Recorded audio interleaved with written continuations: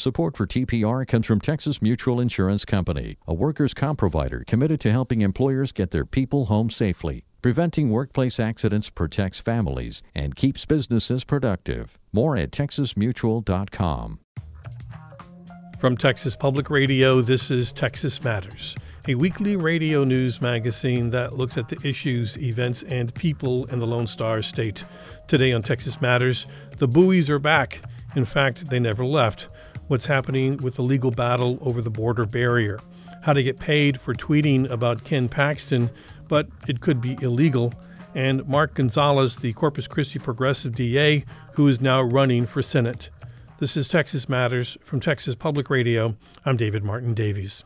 This week, a federal judge based in Austin issued a ruling that said the Governor Greg Abbott border buoys needed to come out of the Rio Grande. The Wednesday released ruling laid out that Abbott's arguments didn't hold river water. Texas is not being invaded. The Rio Grande is a navigable waterway, and the buoys and its anchoring system is a hazard. But the next day, the conservative Fifth Circuit Court of Appeals issued a stay in Abbott's favor, and the buoys can stay in the middle of the international river, at least for now. Was this just pure legal procedure or partisan politics? To break down the latest twist in the case, U.S. v. Abbott, I called on Carl Tobias, the Williams Chair in Law at the University of Richmond School of Law. The governor appealed immediately because I think he and his counsel could see from Judge Ezra's handling of the dispute up to that point that he was likely to rule against Texas. So he immediately appealed and asked for a stay, from what I can understand. But the stay that has come from the three judges is only an administrative stay. And what that does is just maintain the status quo before Judge Ezra ordered the governor to remove the buoys or to put them on the bank or near the bank and out of the middle of the Rio Grande. So that's where we are. It is not a ruling on the stay of the preliminary injunction that Judge Ezra issued. And so that is yet to come. So this just is a short-term stay. And I believe that it will go to what's called a motions panel in this circuit, ultimately. And that group of three judges, randomly drawn and I think rotating every month, will make a decision on the governor's request for staying the preliminary injunction. So I know it's complicated in terms of the procedure, but we're not very far along at this point. And so we're just going to wait and see, I think, what the motions panel does with the request for the stay of the preliminary injunction. Now, Texas immediately filed that appeal, as you mentioned. I would have thought, and I don't know anything, I'm just a dumb guy who lives down the street, that the Fifth Circuit Court of Appeals would have asked the federal government to file some sort of response. They still had over a week before the deadline to remove the buoys. They could have said, okay, feds, you have till Monday. Give me something, and then we'll make a quick judgment. We may see that yet. I think the next step is for the judges to inform the litigants what kind of materials they want. Will it be just a paper submission? Will it be any kind of argument before the motions panel? That's not clear yet. The order didn't say anything about that. It just imposed this administrative stay, which is neutral on those issues. So I think probably there'll be something from the court soon from those three judges saying, here's what we'd like to see. Because I assume they have something from the state, but they may not have anything from the federal government. But of course, they want to hear from the federal government its response to whatever the argument is from the state. Now, the argument that the Abbott's team, his lawyers put forth, arguing that having these buoys in place, removing them would be an immediate danger, it's on its face is ridiculous. the fact that this 1,000-foot-long boom of buoys in the middle of the Rio Grande is holding back the hordes of cartels who want to invade Texas, and that's their word, is totally ridiculous. That buoy is doing nothing. Anyone can easily get around it. How is it that is the immediate harm that we have to be concerned about, and not the fact that the longer the buoys are in the water, that is a hazard to people, because crossing the river, there are people who do cross the river. There are people who do boat through the river, use it for recreation for one thing or another. And it's also causing harm to our relationship with Mexico, which is of high importance. I think Judge Ezra, who's a well-respected judge and has served for a long time in Hawaii, and then has been very helpful moving the dockets that are very crowded in Texas. He's experienced, and I think he heard all of those arguments and rejected a number that Texas made. But we'll see what happens in the Fifth Circuit, at least on the request for a stay. The three-judge panel may well decide that Judge Ezra had it right, and then go forward from there. But we don't know exactly how this is going to play out. I think it's going to be sooner rather than later that the motions panel tries to resolve the dispute over whether there should be a stay or not. And then I think matters will go forward, and probably it'll go back to Judge Ezra for some kind of fuller rendition of a trial and a more permanent injunction, possibly from his court, and then again another appeal. And this one will be more formal with briefing and argument before the Fifth Circuit. So that could be 6 months to a year out. So we'll just have to see. But in the short term, be watching whatever the motions panel does in terms of where the case is now. I would think that Abbott would not want to go back to Judge Ezra, because in the order granting the plaintiff's motion for the preliminary injunction, it was blistering, taking apart the argument that Abbott had put forth, saying basically it was contradictory, it was baffling. It just really it didn't hold up to him. It was a compelling 47-page order issued by the judge. And he heard what factual assertions were made and legal assertions from both sides, and then tried to apply the law. But you're right, pretty flatly rejected the invasion idea and most of the other arguments made by the governor and his team. But the Fifth Circuit doesn't always rule in favor of what the district judge does in the three states of the Fifth Circuit. I assume the governor will appeal. He's already said, I think, that he intends to go to the U.S. Supreme Court on this issue. So it's not likely to be over anytime soon. I just want to make a point highlighting this one area that Judge Ezra had in his ruling, saying that Abbott has his argument that those buoys are important to prevent the importation of fentanyl into the United States. And fentanyl is a terrible narcotic. It's killing young people. We got to do everything we can to prevent that. But the judge points out that these drugs are coming through the ports of entry. They're not coming through the border being carried by migrants. These things they're conflating two separate issues, and he makes that clear. That's what is great about having a very experienced judge like Judge Ezra, who tries to apply the law to the facts and sorts through the various arguments made by the parties as expeditiously and fairly as he can. And I think that's what he's tried to do here. And so you'll see how that plays out in the Fifth Circuit, and then perhaps back to Judge Ezra, and then up again through the system. But it may not be very fast in terms of resolution. And there are likely some hurdles that both sides face. Stay tuned. Carl Tobias is the Williams Chair in Law at the University of Richmond School of Law. Tweeting for dollars. Who knew? It's a thing, especially when you're willing to tweet nice things about our beleaguered, suspended Attorney General Ken Paxton, who this week was facing a Senate impeachment trial. Texas Monthly writer Russell Gold uncovered the dark secrets of the mercenary political influencers online when he became one. About a week ago, I came across a Google sign-up sheet, the same kind of sheet that, we all do to sign up to bring snacks to youth soccer games. But this one was to tweet out pro-Paxton messages on Twitter.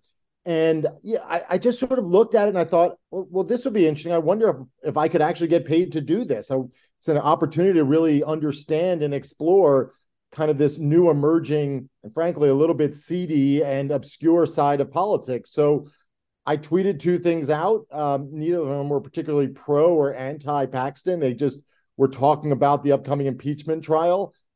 And lo and behold, a few days later, I got paid $100.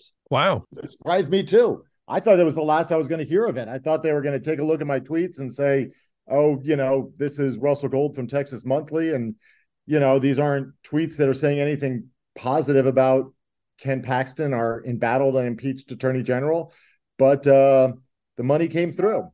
Who signed the checks? Well, that was what was interesting. They paid you through a platform called Lumano. And when I got it, I was notified when I went onto Lumano to claim my money.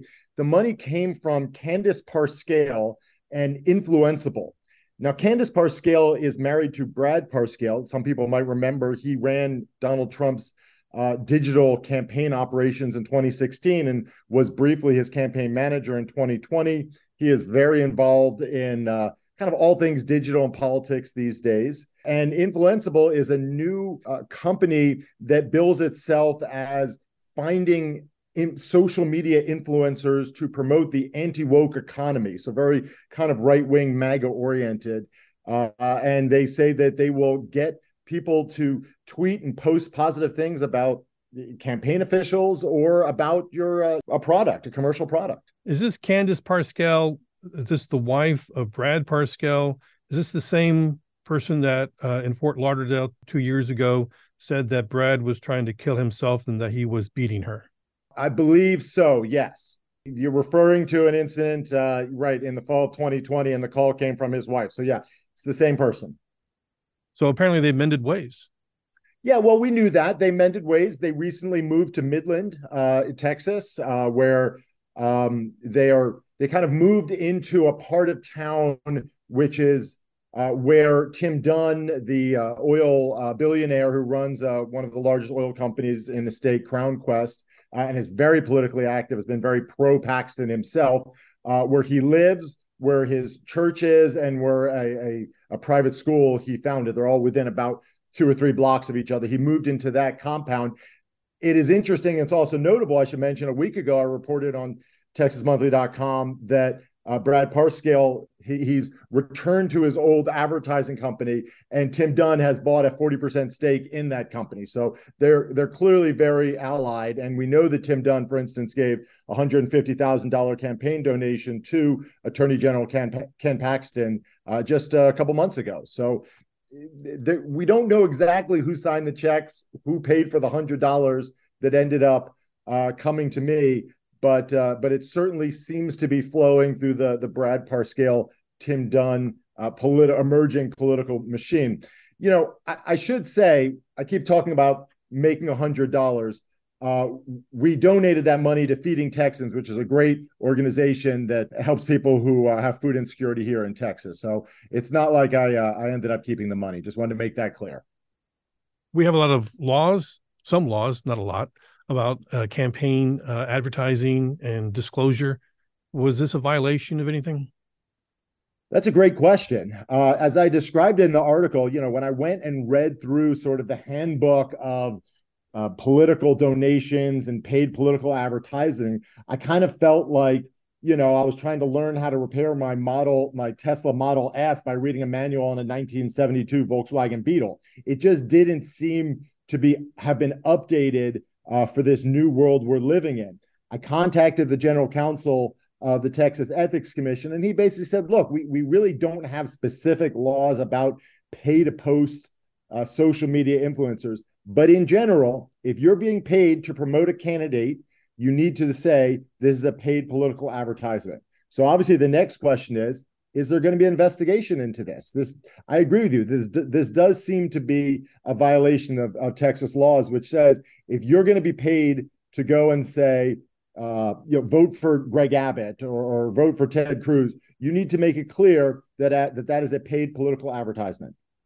What has this experience taught you personally about what you see on a platform like X, formerly known as Twitter? Yeah, it scared me. It really, really scared me. When I went into this, I thought this would be a lark. Hey, can we dupe someone into actually paying for this? But I talked to Sam Woolley, who is at the University of Texas. He runs a lab that studies propaganda at the University of Texas. And he explained to me, and one of the questions I asked him was, why did I get paid? It's not like I actually said anything really particularly good about Ken Paxton. I basically said, hey, look at this article. And he said, because you were generating engagement.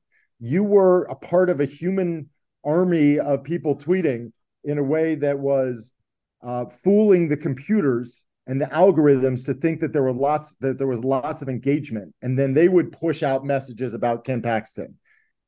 I was duped. And I like to think of myself as a fairly sophisticated, media consumer. And so the lesson I take away is that if I could sort of have misunderstood what was going on and what my role in all this was, we're in a world of trouble where messages are just flying and they're just flying around the internet in a way that frankly is hard to keep up with.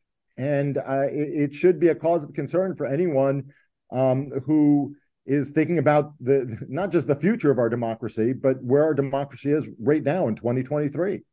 Any evidence that other people are doing this type of activity, including from the other side of the party line?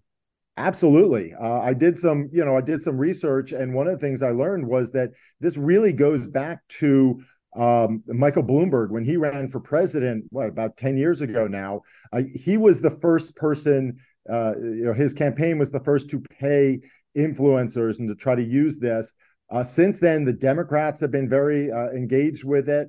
And so we're seeing both sides of the aisle spending more and more money on these armies of influencers. And look, we're not talking about someone with 1 million followers. We're not talking about Kim Kardashian. They're willing to pay people with 1,500 followers, someone who has real engagement with their audience. So this is clearly becoming a major part of our political system. And I wanted just to call attention to the fact that the rules we have around it and our understanding of how it works are woefully lagging. And right now, our political discourse is essentially being paid for in ways we don't fully understand. Russell Gold is a writer for Texas Monthly. His latest article is My Brief Career as a Paid Pro-Paxton Propagandist. The now former Nueces County District Attorney Mark Gonzalez is now running for the Democratic nomination for Senate. He's joining a crowded field looking for a chance to take on Republican Ted Cruz in 2024. Gonzalez is known for being the, quote, Mexican biker lawyer covered in tattoos, but the self-described progressive is known as the DA that MAGA conservatives want to throw out of office. They say that he's too soft on crime. I asked Gonzalez about that. I think that's the rap that we get. I can tell you that from what we do here in Nueces County and what I do, it could be the furthest of the truth. We're smart on crime. We want people who make a mistake to learn from it and move on. I'm probably one of the only district attorneys throughout the state of Texas that has my own interdiction unit. We had a unit that is out there raiding drug houses, stopping cars, traveling north and south, both carrying currency and narcotics. We had one of the biggest fentanyl busts in the history of the United States. And that was all done with someone who's a progressive. And I think people want to say that, but the reality is we're being smart on crime. Are we prosecuting marijuana? Probably not, because the way the law is written. But we're out there taking fentanyl off the streets and currency off the street that belongs to cartels. And so it's, I don't know if it's funny or just strange to me that when they label us as me as a progressive or not strong on crime. But a local conservative activist working with a group, Citizens Defending Freedom, filed a petition to have you removed from office. This Citizens Defending Freedom, it's Florida-based operation, very MAGA, They're like the pronoun police, bathrooms, book banning. That's what they're all about. For sure. So why are they coming after you? I think I'm honestly probably a test case for some of the more progressive or smart on crime district attorneys in urban areas. You have other DAs throughout the state of Texas, and I think that I was probably their first test case, maybe because I'm covered in tattoos and have a not guilty across my chest, maybe because I'm a biker guy, or I couldn't tell you but why they picked me first. But I anticipate that I'm not the last one. I think they're going to file these petitions on Jose Garza in Austin and in Travis County. I think they're going to file it against Joe Gonzalez in Bexar County, San Antonio, John Crusoe in Dallas, Ryan Middleton. They're going to continue to do this and see how it's going. And now with the passing of SB 20, now I anticipate that our democracy will probably be attacked even more.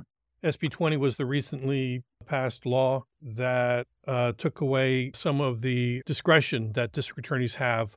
And it's not really just discretion, right? Because I think we'll always have our discretion, because how can you not? Discretion starts when an officer makes the initial contact with you. Is he going to give you every single violation, a citation for every single violation? You ran a stop sign, you didn't have your seatbelt on, you didn't have registration, you had a marijuana and you got a DWI. How many does he give you? What's enough, right? So officers exercise discretion every day. And in the criminal justice system, everybody exercises discretion.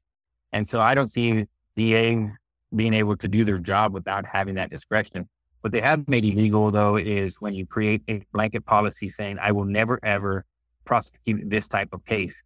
And honestly, I don't think any of us have ever done that, nor would we. Everybody has to look at a case, examine those facts, and apply them to the law. And sometimes when you examine those facts and apply them a certain way, some individuals may be worthy of a second chance. Some individuals may be worthy of being sent away to prison. And so I think it's just making a statement where you can't have a blanket policy regarding any type of law that you won't enforce. They're saying that you and other district attorneys in Texas, the progressives, said that they would never pursue an abortion case. I could tell you that ideally, I would never want to be involved in what a woman does with her body and what she does between her and her medical care provider, right? I don't think that's my space and the space that I want to be in. I have 4 daughters, and I don't believe that I should be able to tell them what they should do with their bodies, nor should I feel that the state led or anybody up there should have that power as well. And the reality is, when we all signed on to that letter, Roe v. Wade wasn't what it was today. That was prior to that. And the other thing that I would like to highlight is that not one case has ever been brought into my jurisdiction where that's even been an option or is asking for us to do this or that.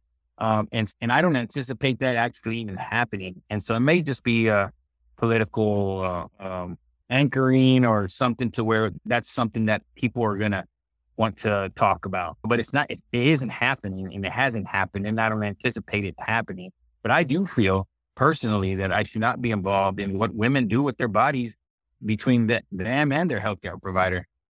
So this Colby Wiltsey, Corpus Christi conservative activist, with this group saying that they filed a petition alleging that you were being incompetent, official misconduct, failure to give bond, and there was a trial, it still may be going forward, to remove you from office in December. Now, we have no recall or whatever for a district attorney in Texas, so this is a way to remove people from office on the county level, and they brought it to you. How often? I've never heard of this being used before. Is this something that is new or rare, or how does this happen? Actually, very rare. I think there may be 2 or 3 other circumstances where this kind of was actually utilized. And one was actually in El Paso not too long ago on the district attorney over there. And so I think that they're trying to use a way to circumvent the will of the people. I was elected not once, but twice in a Republican-held jurisdiction. And so it's telling when you have people that vote you in, I think that that's the way people should get out of office. They vote you out. And for me, I wasn't running again. And like I said, I was wanting to fade away until sometimes you got to stand up, not just for yourself, but for your county and even for your state. And That's where I'm at, to be honest. I'm just pretty mad and pretty pissed off. So it would have been a jury trial to remove you from office? Sure. Yes, sir. That's correct. There would have been 12 jurors that would have decided the fate of what over 51,000 people put into office.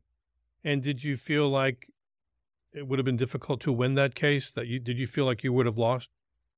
I've been a trial lawyer for a very long time, and I can tell you that I've tried over hundreds of cases, and you never know what's going to happen at trial. And I can tell you that a fool only represents himself. And my lawyers were very confident. They still want to go forward with the case. They're like, you know what? We can still do this case.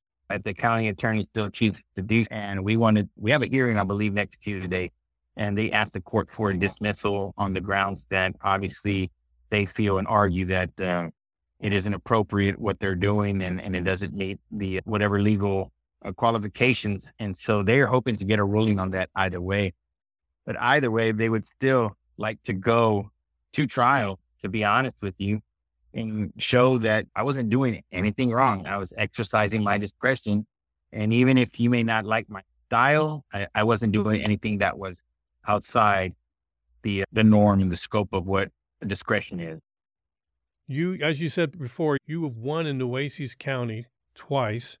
Last time around, Trump won that county by 6%, yet you still managed to come out on top. A progressive district attorney, a red county in Texas. You managed to win over Republicans to come over and vote for you. And so I know everyone wants to know how you did that. I don't know, man. For whatever reason, I think even Republicans identify with me. I'm just a regular guy from Texas who likes to do Texas stuff, to be honest with you. And I think that whether you're Republican or Democrat, you see that. And I think that maybe some conservatives or Republicans just say, I would rather have this than a little more Texas than a little less than Texas, to be honest with you. And I think that's why I'm looking at this upcoming adventure endeavor race that we're entering into. I think that may give me the upper leg or that little head start that I might need. And you had to resign to run. That's the law in Texas. You had to resign from the district attorney, and you felt like, let's just get out of this mess and move on to this different arena, going for to challenge eventually Ted Cruz if you're successful in the Democratic nomination. What is it about Ted Cruz that you think needs to be adjusted for Texas? I think everything about Ted Cruz needs to be adjusted, to be honest with you. That's a hard question because, it starts out when you can't defend take it outside of his policies and what he votes for or what he doesn't vote for that hurt Texas. The fact that when I'm married, if you have something not nice to say about my wife, we're going to probably have an issue. And I can tell you that I was here in Texas when that freeze came and we were trying to do the best we can while someone just skips town. And to me, I don't think anyone should be okay with that. And I think most Texans aren't okay with that. You can say whatever you want to say and you can identify with whatever party that you identify with. But at the end of the day, I don't think anybody's going to be able to justify that. And so I just think that there are so many things that he goes against, uses the Constitution as a leg to stand on, but it is against it. Look what happened January the 6th. It's just many things that show that he's probably not the right person to be representing the whole state of Texas. He represents himself. He represents Ted Cruz. Mark Gonzalez recently resigned as the district attorney for Nueces County, Corpus Christi. He's now a candidate for the Democratic nomination for Senate. That's it for this edition of Texas Matters. Thanks for listening. I'm David Martin Davies.